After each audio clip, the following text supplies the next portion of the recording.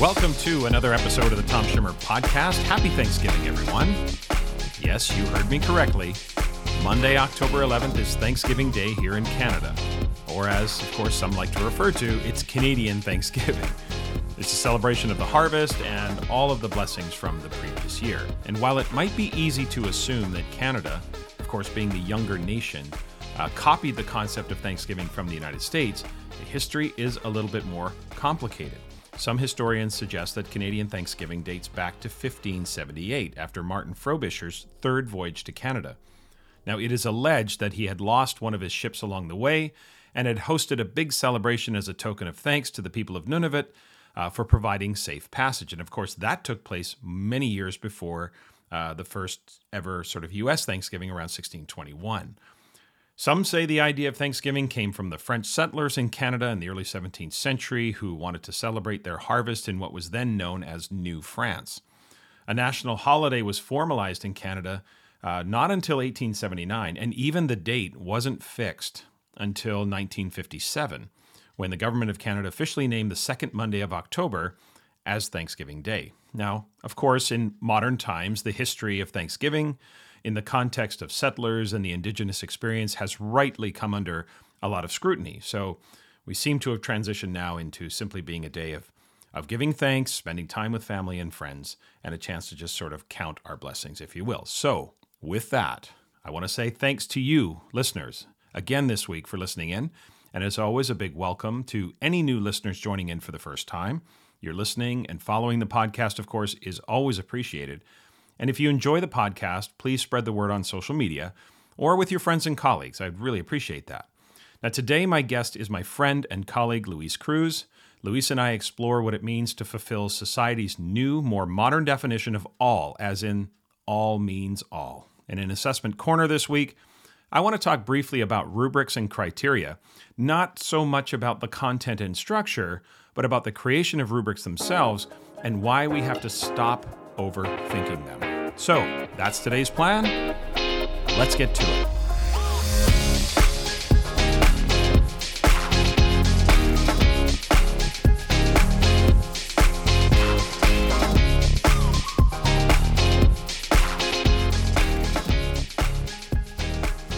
The interview with Luis Cruz is coming up, but first, don't at me. But I want to open this week with a quick story from last week about how the small things in life, even if they're manufactured, can make a big difference in how we're feeling. Now, last week I was in Moline, Illinois, which is part of the Quad Cities area, right? You've got Davenport and Bettendorf in southeastern Iowa. You've got Rock Island and Moline in northwestern Illinois. That's the Quad Cities. So I was actually working in Geneseo, Illinois, which is about 30 minutes east of Moline. I was there for 2 days, Thursday and Friday. Thursday was small group coaching sessions all day, and Friday was a full district-wide presentation for all of their K-12 teachers. Okay, so we start at 7:30 on Friday morning, so I leave my hotel probably around 20 minutes after 6. I want to stop at Starbucks, grab a coffee, and then you've got the 30-minute drive. I want to arrive by 7 so I can set up, right? We start at 7:30, usually a half an hour before the presentation starts is enough time to get everything set up. All right, so I go through the drive-thru and I order my coffee. Venti dark roast, just black. No cream, no sugar, just the hard stuff. Give it to me and let's get on with our day. So I pull up to the window, and the woman at the window scans my Starbucks app, hands me my coffee, and as I go to put the cup in my cup holder of my rental car, I notice something written on the lid. So I take a quick moment to read it, and it says, "Shine bright like a diamond." It's written in black Sharpie on the lid of my coffee cup. Now, obviously, this is in reference to the lyrics of the Rihanna song, right? Diamonds. I quickly glance into the window of the Starbucks, and I see a different woman, not the woman at the window, but the woman behind her, inside the Starbucks, Sharpie in hand, writing something on the next coffee order. I thought, she's probably writing "Shine bright like a diamond" on the next coffee cup as well. So clearly the message wasn't a personal message for me, right? As if it would be. So off I drive to Geneseo, 30 minutes, periodically taking sips of my coffee. Each time I took a sip of my coffee, I read, "Shine bright like a diamond." 30 minutes. Periodically, shine bright like a diamond. Is that a little corny? Well, sure, maybe you could choose to look at it that way. After all, she probably wrote that on every cup, though she'd have to have some backup quotes, right? Because if a order had more than one coffee. So can you imagine 4 coffees in your to-go tray? If each of them had the same quote on them, lose its impact a little bit. But that was irrelevant to me. I had 1 cup. Shine bright like a diamond. Now, as generic as that exercise might sound or appear, I have to tell you, it worked. Many of you likely recall my opening from a few weeks ago about the present as epilogue, where I shared with you my morning routine about writing about the day ahead, a kind of positive affirmation where I would write about the day ahead in past tense as if the day had already occurred, or I would just write some past tense positive message to myself that asserted that the thing or experience I wanted to have happen had already happened. I do this to immediately change my mindset because I know what I think about directly and immediately impacts how I feel, that my emotions are the residual effect of what I've been predominantly thinking. So in order to exercise some influence over what I'm feeling, I start my day with a positive mindset, as positive as possible. The positive mindset for me brings positive energy into the day ahead. Okay, so back to Friday. I spent 30 minutes reading Shine Bright Like a Diamond on my coffee lid. What do you think my mindset was as I walked into the Geneseo Middle School gym to present to the K-12 teachers? As generic and manufactured as it was, having the words shine bright like a diamond, those words written on my coffee cup, they kept running through my head all day long. You better believe it impacted me.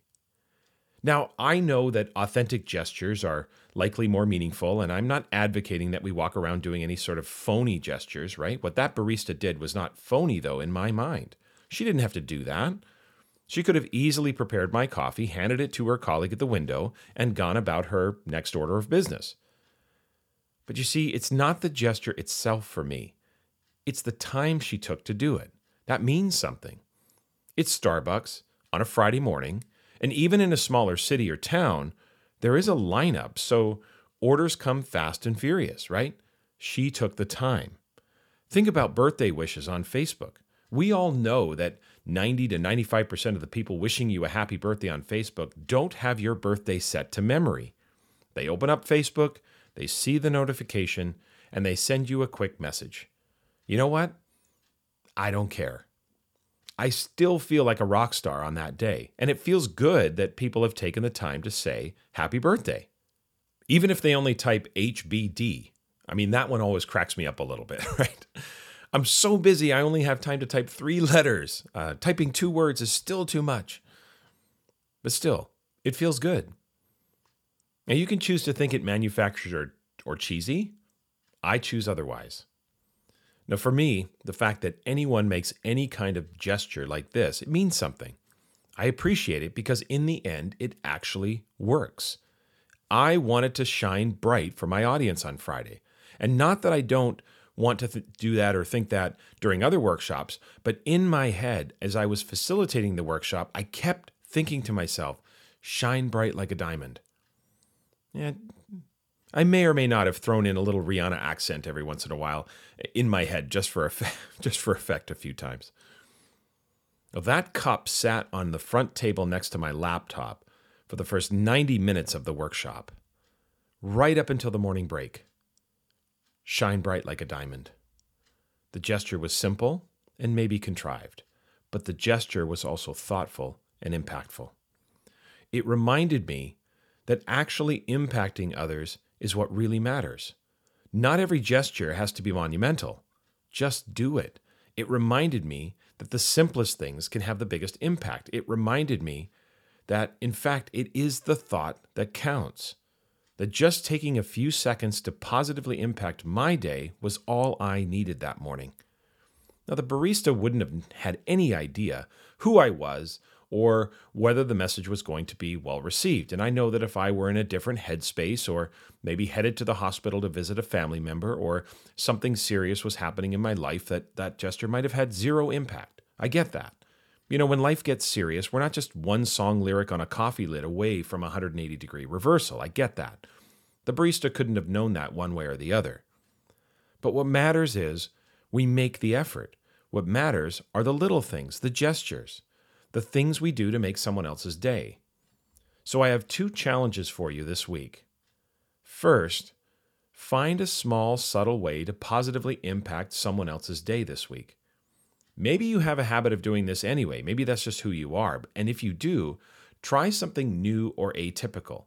A note, a gesture, something that doesn't take a lot of money or time. Just a way to impact in a small way or inspire someone or find a way to ensure that that person knows that they're important to you. Help them have an extra special day. That's challenge number 1. And challenge number 2, well, I know you do this every week. This week, I want you to do this extra. Whatever your normal levels are, this week, do it more. For your students this week, challenge number 2, I want you to shine bright like a diamond. This podcast is a proud member of the Teach Better Podcast Network. Better today, better tomorrow, and the podcast to get you there. You can find out more at teachbetter.com/podcasts. Now let's get back to the episode.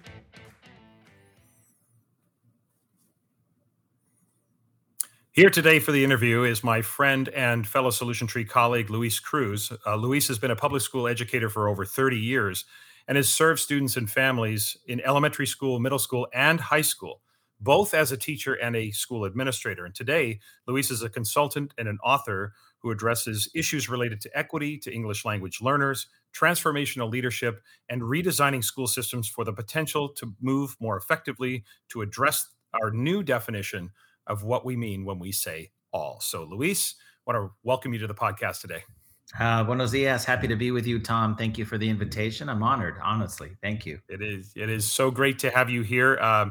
Not only do I value our connection as friends, but I just have the utmost respect for you and your work and all of the incredible inspiration that you bring to teachers and educators literally around the world. And I know you're going to bring that today in the podcast as well. No pressure, right? So let's that's right. Let's jump right into it. And before we dig into the substance and the content of our conversation today, let's start with you and the arc of your career. Walk us through the journey and maybe those impact points along the journey that led you to becoming this author, this speaker, this globally recognized leader and expert in so many areas: equity, multilingual learners, RTI, so many areas. Tell us about the journey, Luis. What's the arc of your story? Yeah, thank you. It's funny when you say that, I instantly reflect back on a couple of things that happened in my life that I think led me to be able to do this amazing work and love doing it, right? I think the first is that growing up, my parents are immigrants from Ecuador. They came here to the United States. My grandfather was the first to come here.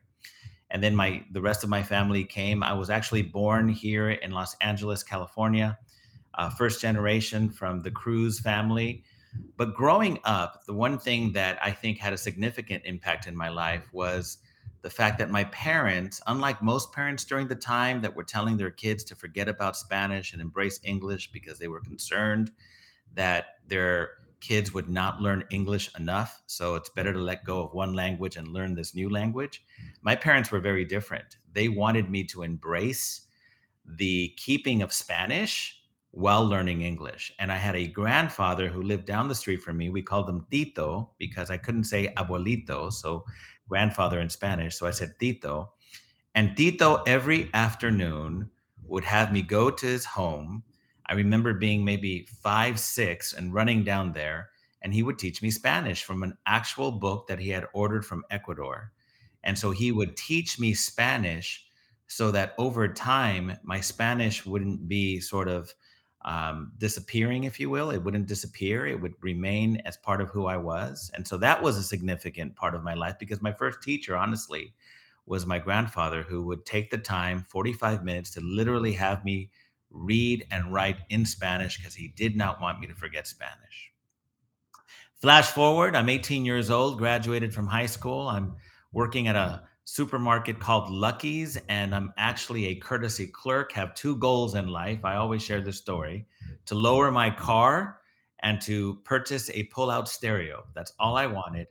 Woman walks into the store, asks me to help put her groceries in the trunk of her car. And she says to me, Mijo, ¿me puedes ayudar con mis bolsas, por favor? Can you please help me with my groceries?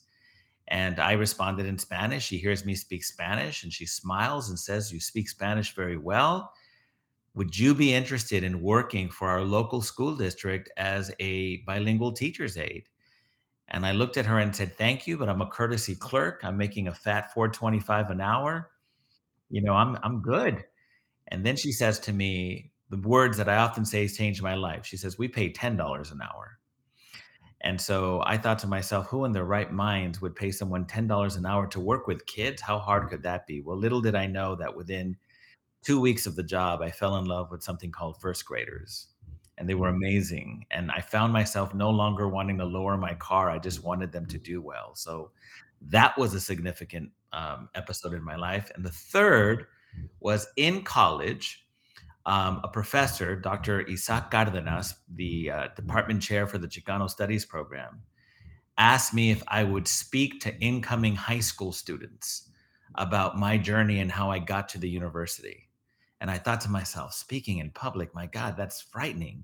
How many high school kids were going to be there? And he said something like 20. I said, 20? That's a lot of kids. He says, just share your story, Luis.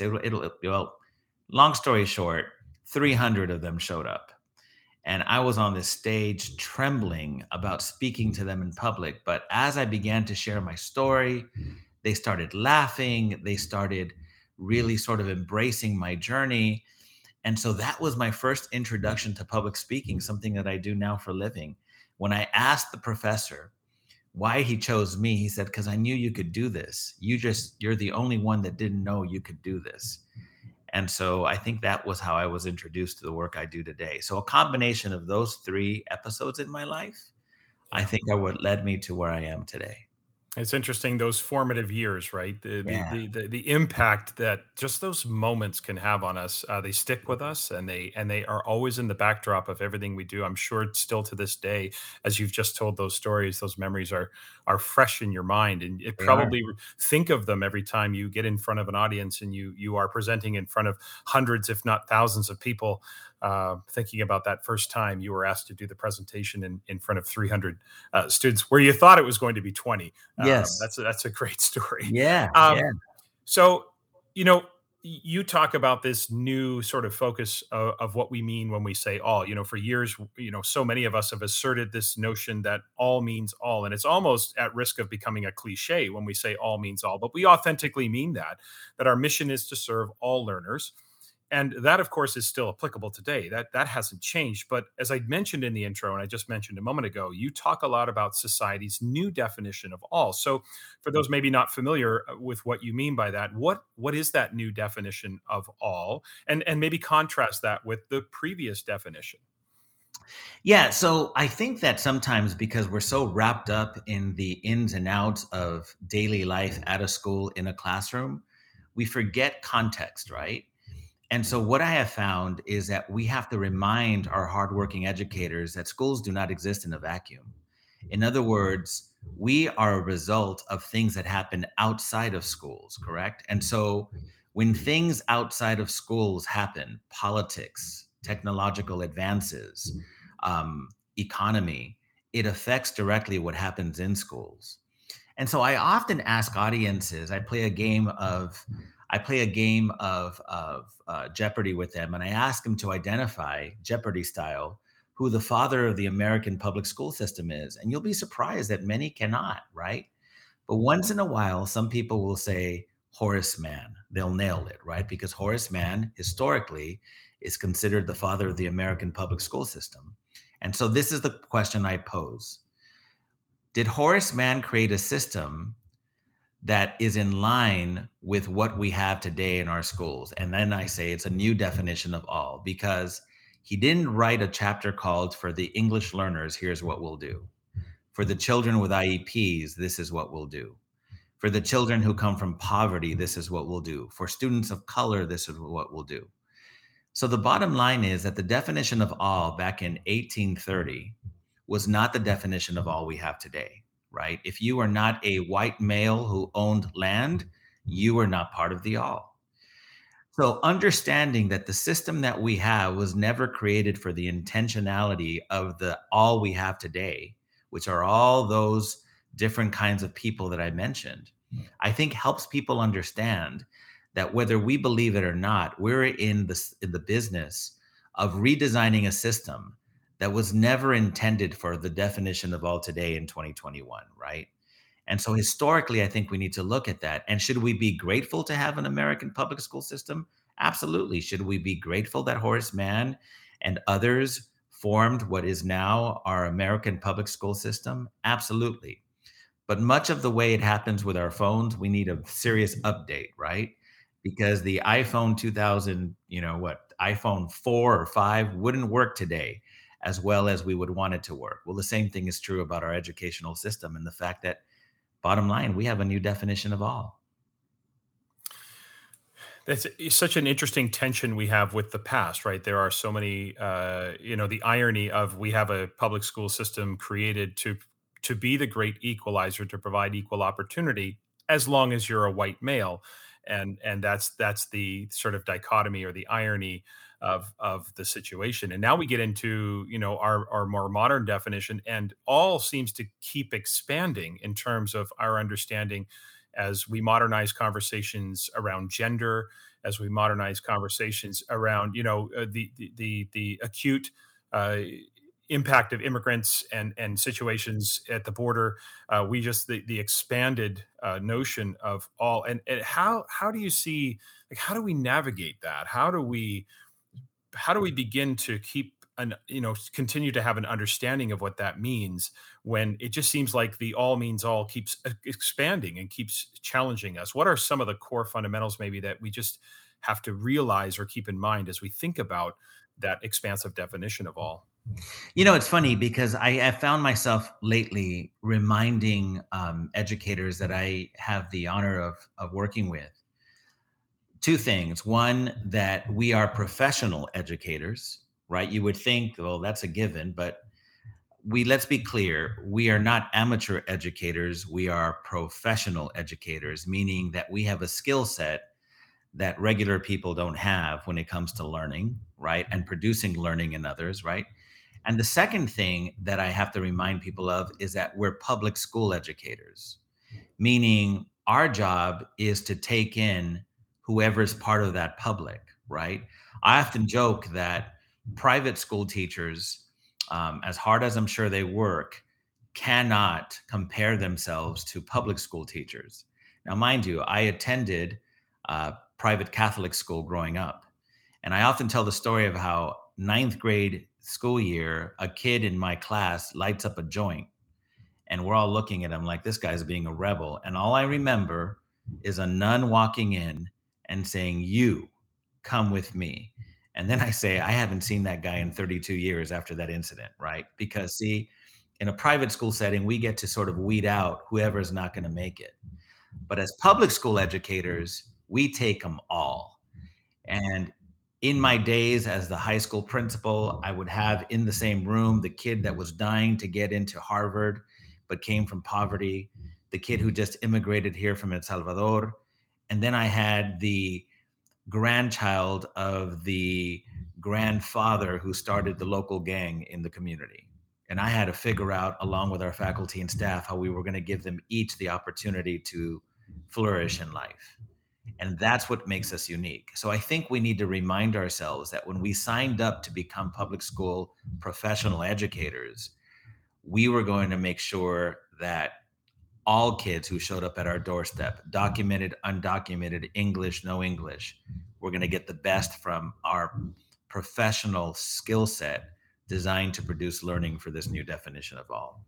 I love that reference to professional, because so often in my work, when we talk about assessment, we talk about using our professional judgment.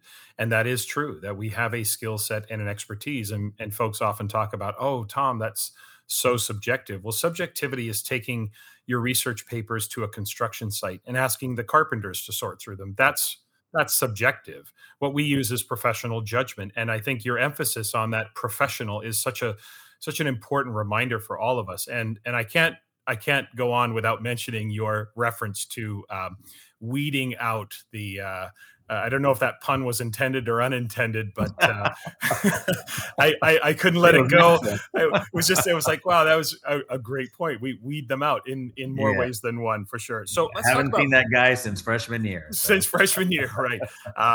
So let's talk about leadership, because we know leadership matters, right? And we can all say that leadership matters. But when it comes to this expansive definition of all meaning all, and we think about that paradigm, what are some specific things that leaders, school or district leaders can do to really sort of energize or re-energize their colleagues around this renewed mission of that expansive definition of all? What are some of the things that leaders can specifically do?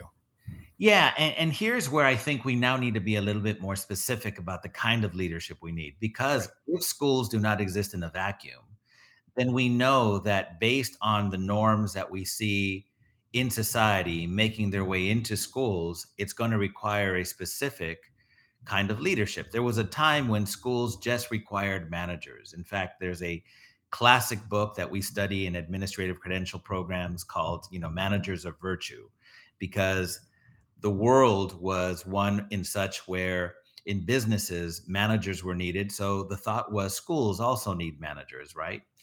Well, it's clear today that if we're really going to redesign the system for the new definition of all, we need a specific kind of leadership, not just leadership in its generic form. And so the kind of leadership that both Dr. Anthony Muhammad and I are very passionate about and we write about is transformational leadership, right? An understanding that what we're basically saying is change is going to be required. And we get it. Change is very uncomfortable for the adults that comprise schools. Not so much the children, but definitely the adults. And so this kind of leadership that we have found called transformational leadership is going to allow us to not only embrace change, but to make sure that the enthusiasm for change spreads from leaders to those that are first followers. And we're going to increase things like motivation, morale, but most important, performance, right? So here's what we're finding. It's silly to think that because we have a new set of knowledge that educators are simply going to run with it. The truth of the matter is that change is very difficult in our profession because we've been conditioned to believe that the way we experienced it 30 years back might be the way that these kids need to experience it, right? So when we leave transformational leadership out of the equation, we leave out the vehicle that drives the changes that are necessary for us to redesign this system.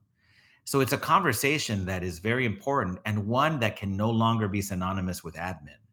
So when I go to a school and I say, talk to me about leadership, educators are quick to point out who the administrators are.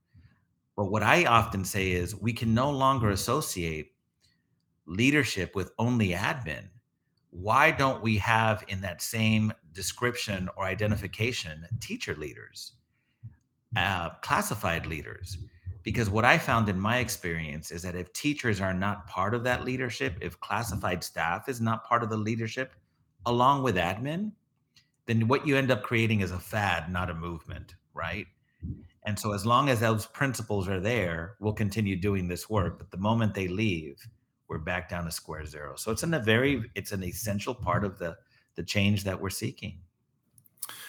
When you talk about transformational leadership, are there some key elements that are important for administrators or leaders? We expand this definition of leader. We try to be inclusive with leadership. And of course, there are certain things about a title that go along with responsibilities and decision-making, et cetera. But trying to expand that view, what are some of the specifics around that transformation? What are some mindsets, specific practices, or systems or structures that can be put in place to sustain some of those expansive views of what leadership means? Yeah, I think there's a couple. I mean, one I mentioned, right? It can no longer be synonymous with only admin. The second is that it's not a I, it's a we. In other words, what team is going to make the change happen that we need? 3, it deals directly with change. So transformational leadership is not about managing, it's not about maintaining, it's actually designed to help change particular aspects of a system, which we know are policies, practices, procedures, but most importantly, people's mindsets, right? So here's where Carol Dweck's work comes into play, because Transformational leadership is designed to change mindsets so that the other aspects of a system, policies, practices, procedures change.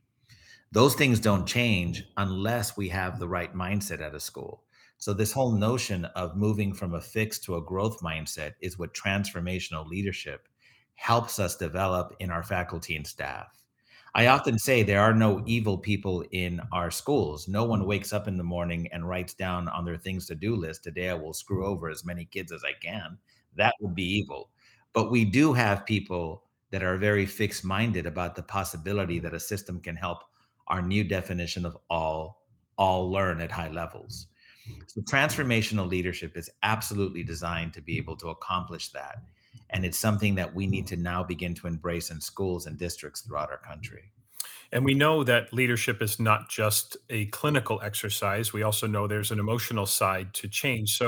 So tips for managing that from a school leader's perspective, even though we have this expansive definition of leadership, when you think about principals or you think about superintendents or district leaders, what are some things they can think about also when it comes to that emotional side of change, where teachers might be reluctant to let go of past practice and it's more of an emotional connection than it is a clinical one? Thoughts? Yeah, in our work in 2019, I had the honor of co-authoring a book with Dr. Anthony Mohammed, who, as you know, is a giant in our profession. And it was such an honor because we really were able to dive into his original work found in Transforming School Culture. And what we found is that there are rational reasons why people would resist change, whether that be a change in instructional practice, use of assessments, grading practices, which obviously you've done an amazing job of writing about and teaching us all about. But here's the deal. When people don't, here's what we found. People will rationally resist when they don't understand why something needs a change. In other words, if we as leaders, and I'm not just talking about admin, are not using data to persuade, if we're not giving people a sense of urgency as to why something must change, they're not going to want to change. So the first emotional response to resistance to change is, I don't understand why something has to change. You're asking me to change, but I don't understand why. That's going to be the first. The second is when people don't trust those advocating for the change. In other words, you just got here as the new principal. We've had 4 principals in the last 7 years. Why should we trust you? So it's got to be a combination of 3 things that creates trust based on our research, right? It's got to be empathy, which is not synonymous with sympathy, but it's got to be empathy, credibility, and reliability all coming together to create a trustworthy relationship between a team of people, not just admin, advocating for these changes. And then third, it's got to be, we're going to show you how. We might take small steps to get there. We're not just going to tell you in one quick, student free day how to do this and then let you go and expect you to be able to do it. We're going to invite you to problem solve with us. We're going to invite you to figure this out with us. Because if we don't invite you, then we're building the fence all by ourselves. I often say people are less likely to tear down a fence they help build.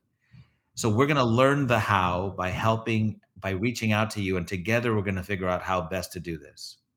We found that when faculty and staff members who come into our profession, let's be reminded, with the moral imperative to want to help kids, but when they're fed the why, who, and how of this work, of this change that we're advocating, they become promoters of the change versus resistors of the change.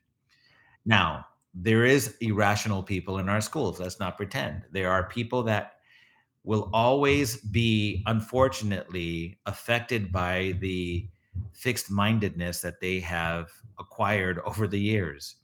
And it's funny, in Texas, they call these people cave people, colleagues against virtually everything.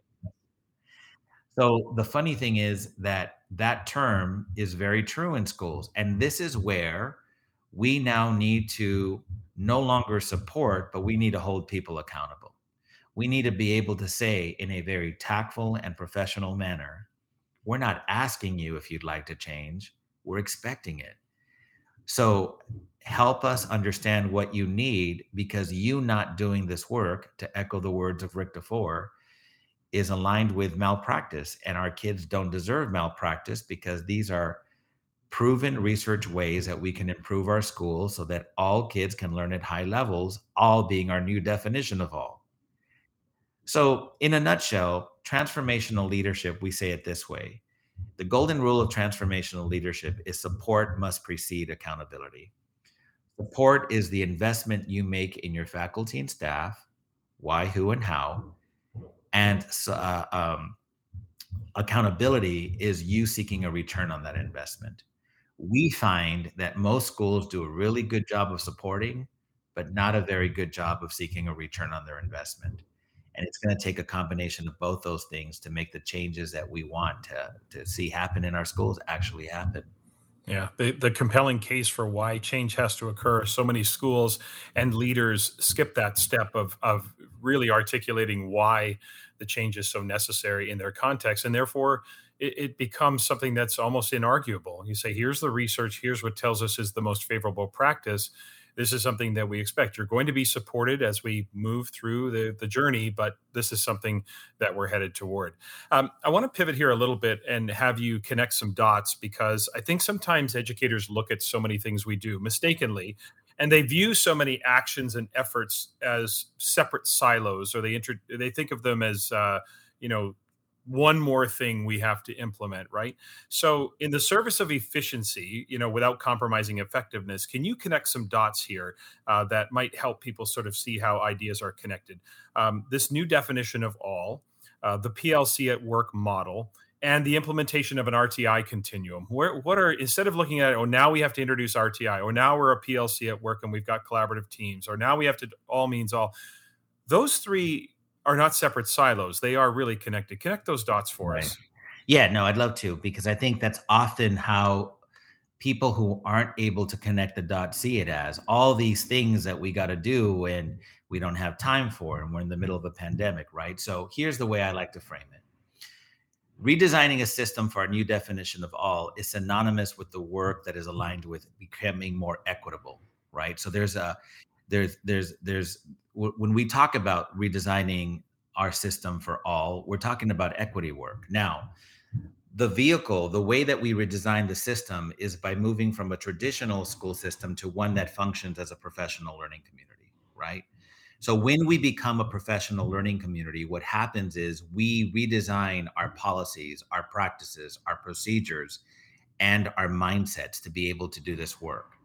So let's look at it this way. Professional learning communities is what our schools and districts need to become in order for us to successfully create equitable schools that now have redesigned our systems so that all students can learn at high levels.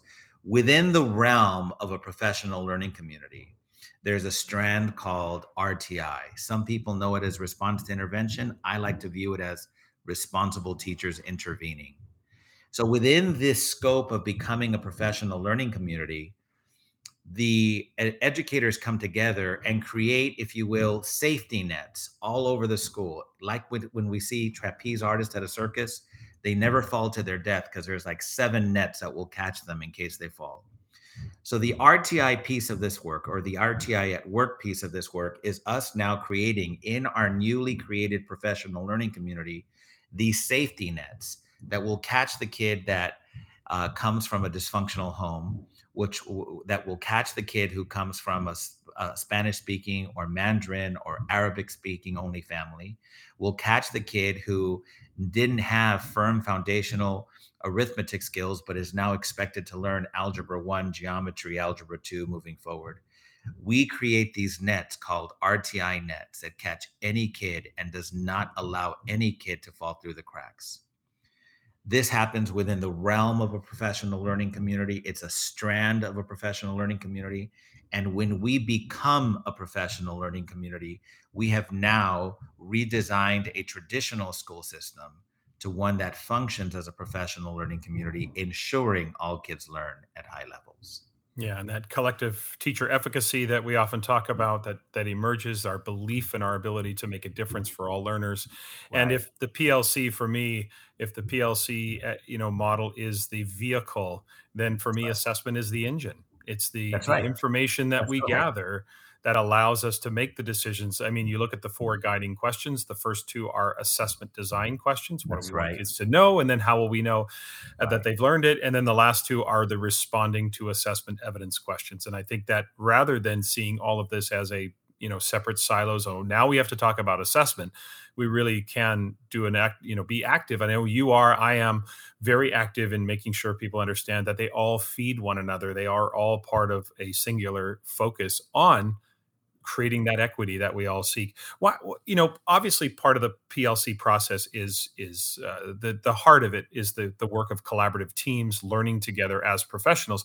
Why do you think so many educators resist collaborative opportunities? Is it that their past experience has been poor, counterproductive? Is that they haven't been shown how to do it?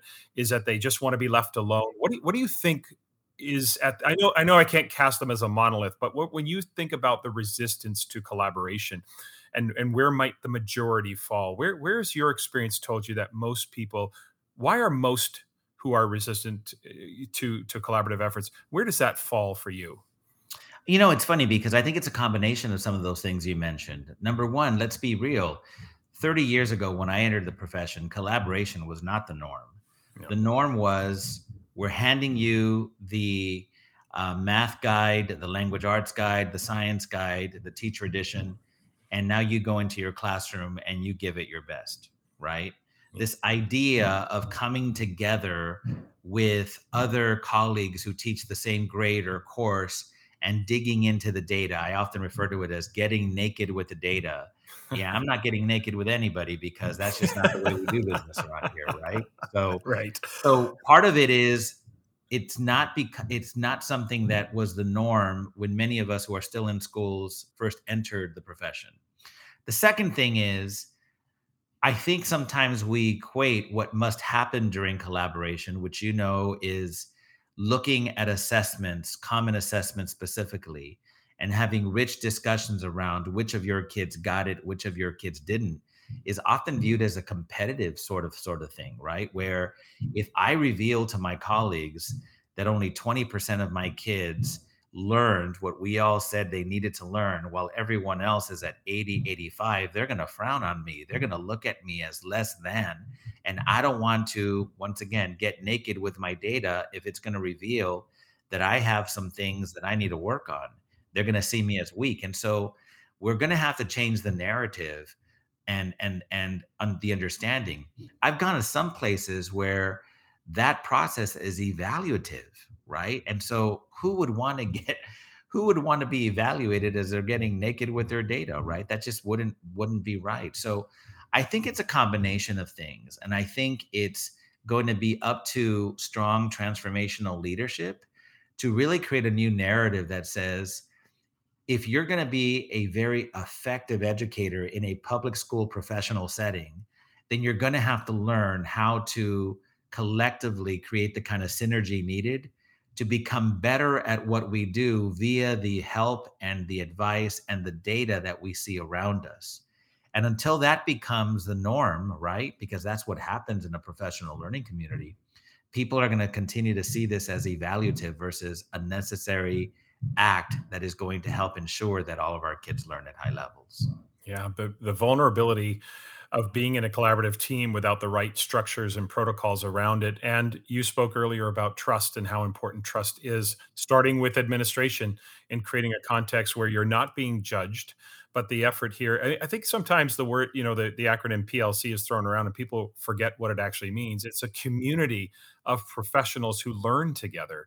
And part of that learning is being vulnerable. But I understand folks who are hesitant because of the atmosphere that's created around how that data is misused, common assessments. And you're right about the competitiveness amongst teachers as well, where, I look vulnerable in front of my colleagues. So it's a really complicated issue. And I know we can't cast them, like I said earlier, as a monolith, but we know that there's just so much resistance to collaboration. And yet, I know you know this, and I've seen it too.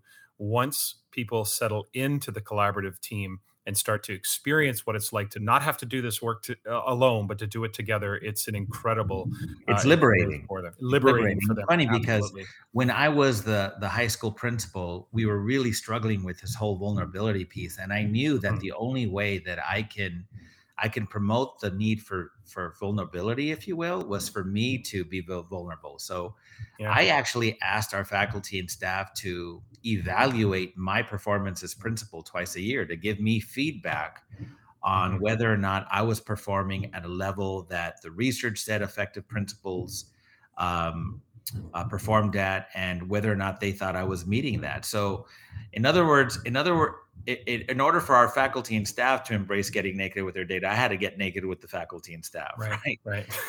So, and mind you, that mine was somewhat evaluative because they were giving me feedback on, am I living truth to power when it comes to being an effective principal based on all this research that is out there on what effective principals do. And it Mhm. helped me become a better principal. But many people told me as I ended my years at the high school that it was that move that I put myself out there that allowed them to say, well, look, if Luis is putting himself out there with 140 staff, then Yeah. the very least I can do is put myself out there with my biology team. Right. And so sometimes we have to make sure that we don't just talk the talk, but we walk it, right? Yeah. You modeled that vulnerability, and like you say, that just shows and gives that kind of sponsorship to the idea of exposing yourself to those opportunities for feedback, and again makes us vulnerable, but it also shows, I think, vulnerability ultimately is a sign of strength and our ability to open ourselves up to that. Now, before we finish up today, Luis, I want to ask you about specifically about English language learners. As we sit here today in 2021, I want to ask you sort of a two-part question. What aspects about how we support ELs and how we serve them continue to have you frustrated? And also on the other side of that, what are some things that you look at now in terms of how we serve ELs in 2021 that have you feeling most optimistic? So let's start with the frustration so we can end on the optimistic side. So what has you feeling frustrated about how ELs continue to be served here in 2021? And then let's flip and talk about the optimistic side. Oh man, the frustration is twofold, right? The frustration is, one, if schools do not exist in a vacuum, and today we function within the context of a global economy, what better asset to have in schools than kids who can walk out potentially multilingual, right? Yeah.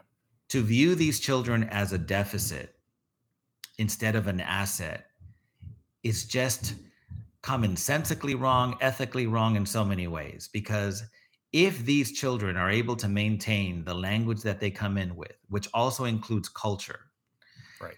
and they're able to at the same time develop and own a new language and new culture, that's an asset. My daughter graduated from her nursing program and was told upon graduation that it would be a while before she got a job. The minute they found out that she spoke Spanish and English, she was moved to the front of the line and was one of the first in her class to be placed at a hospital, working, doing what she loved. So the first frustration comes from the fact that the system and the people within the system continue to view these kids as a deficit versus an asset. The second frustration is that we have more than enough research on what we need to do in schools. I'm gonna paraphrase Ron Edmonds' words about we know all we need in order to make this happen. Whether people not want to implement it is a whole different discussion, right? He said it much more eloquently than me, but I think you get the gist. Yeah. We know how second language acquisition works. We know how to promote bilingualism. It's whether or not we're willing to do what we know in the profession that frustrates me, because I still go to schools that are still, after decades and decades of research on what must be done, not doing the right work because it's just another thing we have to do. And meanwhile, kids' lives are at stake. So those are the frustrations, right? Yeah. Yeah. Things that I'm happy about is I'm beginning to see schools really sort of demonstrate this amazingness, right? A colleague of ours, Rosa Isaiah, who is doing some amazing work Um, as I think a director today in the Norwalk La Mirada School District came from a school where her kids, mostly English learners, mostly kids from poverty, flourished. She figured out, hey, this is how we did it. We need you to now replicate what we did, right? I've done work in Pasco School District near Washington. They have figured it out. There's a school that in the Central Valley here in California that is doing amazing work. Delano High School, proving that their graduation rate is almost 98%. Their EL graduation is about 96, 97%. They've just about eliminated the opportunity gap that exists there. So the good thing is that we know what that looks like. In fact, Margarita Calderon and I right now are writing a book on the will and skill part of how we make sure EL kids learn. So we're hopeful that over time, more people will just open up the gift that they have in the research that's been conducted and actually use that gift to help kids learn at higher levels, especially those learning English as an additional language.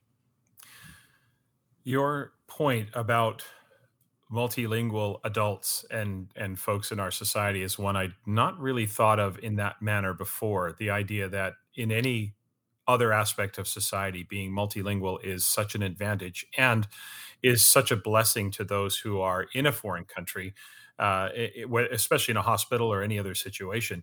When I work with schools overseas, the students who are in those schools are often multilingual, not just two languages, but more because of their traveling around. And as you look at the larger picture, and this is going to be my own commentary, I think I'm right about this.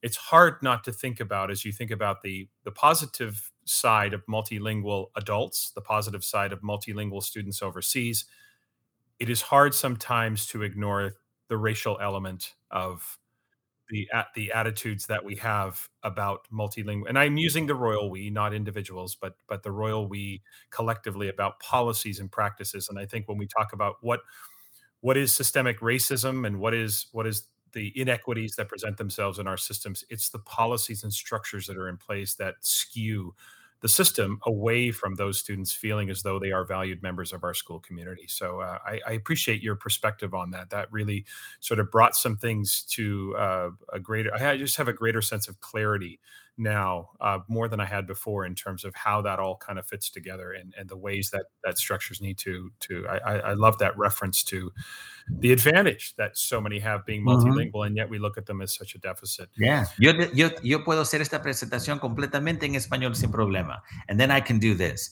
We have to tell our kids it's a superpower to walk out of your schools with more than one language. We should be celebrating that, honoring that. At graduations at our school, we had these kids stand up and be acknowledged for walking out of our schools bilingual, biliterate. Their diplomas got a gold seal because they were walking out of our schools bilingual, biliterate. We have to change the narrative and in a much more broader sense, right? So yeah, my mother, who my father and mother immigrated from Germany, once told me and said this often, that those who speak one language often look down on those who speak two. When I would kind of make fun as a kid, I would make fun of her accent and things like that. And she'd say, those who speak one language often look down on those who speak two. And it is a regret I have not learning, whether it was my language of origin, German. I'm first generation Canadian, but my parents spoke German, or just the opportunity to learn French or Spanish or another language to be able to communicate. It is a regret I have, because when I'm overseas and in other countries, I just wish I could communicate with people, and I so appreciate their ability to speak English. Two questions left as we finish up, and these are questions I ask everyone I have on the podcast. So here's the first one, and you can take this in any direction you wish to go. Educationally speaking, what keeps you up at night? That's a good one. I think for me is not using what I have benefited from and the privileges I have to make our system much more equitable, much more powerful, and much more inclusive, right? For me, it's realizing that I've been granted a platform that can influence others, and I'm not using it enough, right? I think about the book that I would like to write, but then I don't write it. I speak at a place where people say, Luis, that was so inspirational. And then I leave thinking, but is inspiration going to be enough? So I kind of look in the mirror with that one and ask myself, am I contributing to a system that denies kids an opportunity by not really kind of investing fully in all the knowledge that I've acquired over the years? Am I doing enough to really be part of a team that is truly helping? Because when that day comes for me to leave Earth, if I reflect and say I could have done more, that will be a sad day. Not because I'm dying, but because I could have done more when I was alive. So that's something that, I just turned 50, that I'm kind of looking at. What else can I do to really, really help with people like yourself and others, really make a dent so that kids that I never meet one day, because I will be old and gray and maybe gone, can benefit from the small contribution I made. And knowing that I had that opportunity and didn't take advantage of it fully is really scary for me.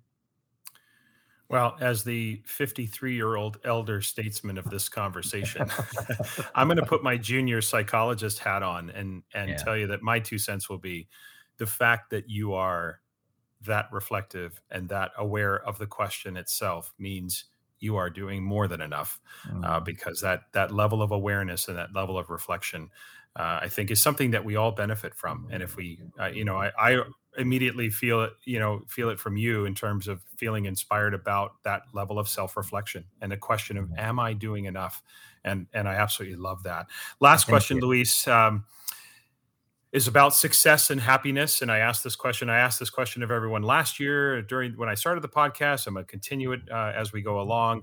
It's a question I ask everybody, and it's a pretty simple question with maybe not a not so simple answer. But if a random person stopped you on the street and asked you, what's your definition of success, how would you answer them? I'm gonna use what I call a Mattoism, because Mike Mattos is one of my best friends and one of my most important mentors. And he often describes it as the way that I define it, and that is limitless possibilities. That if kids walk out of our schools and have limitless possibilities in line with what they want to accomplish, that would be a beautiful thing, right? It's funny because it's people often say, so limitless amount of money. And I'm like, no, you're not getting it. You don't have to have limitless amount of income to do the things that you're passionate about. If I have a nephew who wants to be a really good electrician, and that's what makes him happy, to know that we've given him everything in our system that will allow him to go down that path would be phenomenal. Right? Would be phenomenal. If that's what's going to make him happy insofar as the kind of life he wants to live, the kind of time he wants to spend with his family. So nothing really deep. I think it's just limitless possibilities for the kids we serve on the path that they choose to take would be my idea of success. Yeah. Limitless possibilities. I think that is a wonderful way to define success, for sure. Listeners, you can and absolutely should follow Luis on Twitter. His Twitter handle is @LCruz Consulting. That's LCRUZ Consulting. And you can follow Luis and tap into all of his work, the books and the forthcoming books and all of the workshops and presentations. You certainly can find a lot more information on the solutiontree.com website and find out about Luis as well. So, Luis, it was so great to reconnect with you today. Thank you, Tom. Thanks for doing this, man. I really appreciate it. Honored to be with you, my friend. Honored to be with you. Thank you so much.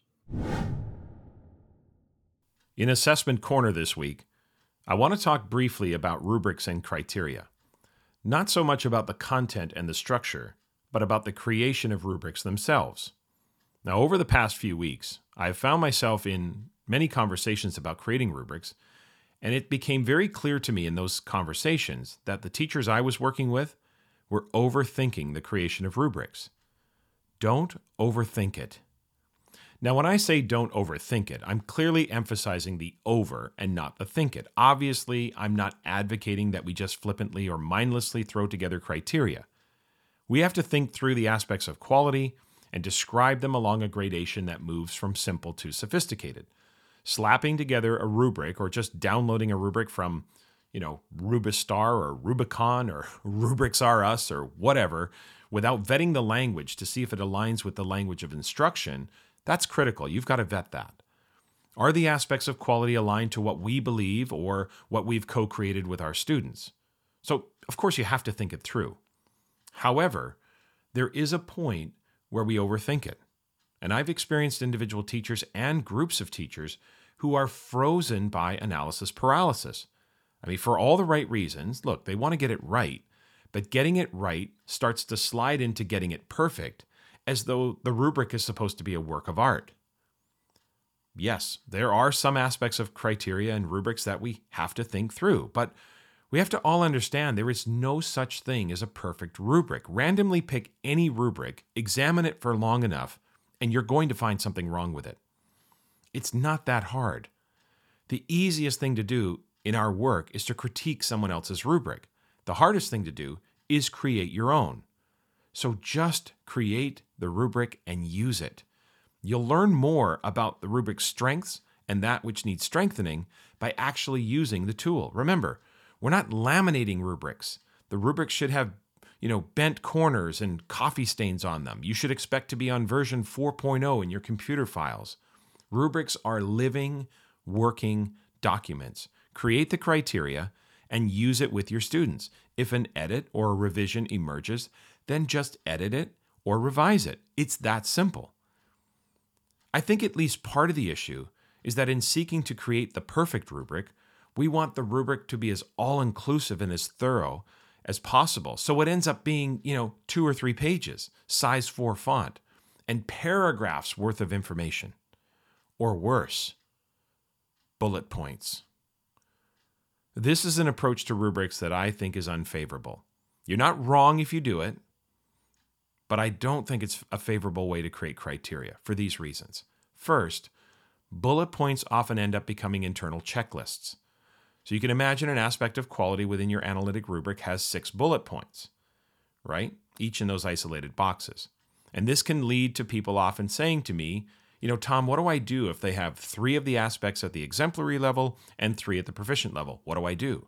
You see, for me, this is far too granular, and it leads me to the next point. We really should think about criteria more holistically. Remember, a rubric is intended to describe quality. Then we examine the student's demonstration of learning, and we infer that that demonstration matches that description. So when describing quality, just write 1 to 3 sentences, maybe 4 sentences, whatever, that describe the aspect of quality at each level. Use consistent phrasing so that the quality words jump off the page. And that leads to the next point. Rubrics on their own, no matter how thorough they are, will always be too abstract. We need to use exemplars to bring the rubrics to life. Use examples to show, not tell. Show the students what that brief description means. Without exemplars, your rubric is just a document. Teaching the rubric through student samples that ask your students to consider quality is how they learn to match performance to description. The 1 to 3 sentences, maybe 4 sentences. It's fine. Just give it a brief description and help them make the inference. If you start getting into 5 or 6 or 7 or 8 sentences, now it's getting rather lengthy. And again, I don't want you to get locked into the number. I just want you to think about the idea that if the description starts to get too lengthy, you may need to take that aspect of quality and split it into 2. Again, this is what I would do. You're not wrong if you do it differently, but I do think there's a downside to the bullet points and the lengthy descriptions. Write your 1 to 3 sentences and then use it. Done. Right? What is the worst that can happen? The worst that can happen is that you will make a good decision, and then through using the rubric, you'll realize there's a better one. And when it comes to building criteria, think it, but don't overthink it. Whatever you create through a thoughtful process will be a good tool to use, a good experience for your students, a good professional exercise at worst. Then, if you realize that it needs adjusting, then adjust it. even mid-year if you have to. Then just let the students know about the subtle changes. Or even better, revise it with them and have them contribute to the revisions. Again, no laminating, no picture frames, no plastic sleeves. This is not a work of art. Well, it can be, but not in the sense that I'm talking about. We're not putting these rubrics in museums, okay? What you need is a succinct description that triggers a vision of what quality looks like. With the proper teaching of criteria through exemplars, the clear vision of quality will come to our mind and our students' minds. There is no straight line between the students' performances and the criteria. You have to make that scoring inference. Rubrics aren't answer keys. They describe quality, and you do the matching. And eventually, our students will do the matching. So don't overthink it. Think it, build it, use it, and revise it if necessary, and then keep using it. The more you use it, and more importantly, the more your students use it, the more your students build it, the more your students revise it, the more you will become comfortable with this whole process, and the more your students will become familiar with this whole process as well. You're already assessing your students, and you already have a sense of what quality looks like. Remember, we're not building rubrics to create a document. We build rubrics so performance criteria is clear and transparent to our students. Don't overthink it. Okay, that's all for this week. Remember to follow the podcast on Twitter for updates. That's @TomSchimmerPod. You can follow me on Twitter as well, @TomSchimmer. A Schimmer Education on Facebook, Tom Schimmer Podcast on Instagram, and Tom Schimmer Podcast on YouTube. Also, please email your questions for Assessment Corner or any suggestions you have for the podcast to tomschimmerpod@gmail.com. Next week, my guest will be Tina Bogren. Tina is a fellow Solution Tree colleague and the host of the Self-Care for Educators podcast, and that is exactly what we're going to focus on next week. Please subscribe, rate, and review the podcast, especially on Apple Podcasts, of course. And if you like what you hear, please spread the word about the podcast to your friends and colleagues and on social media. I'd really appreciate that. Have a great week, everyone.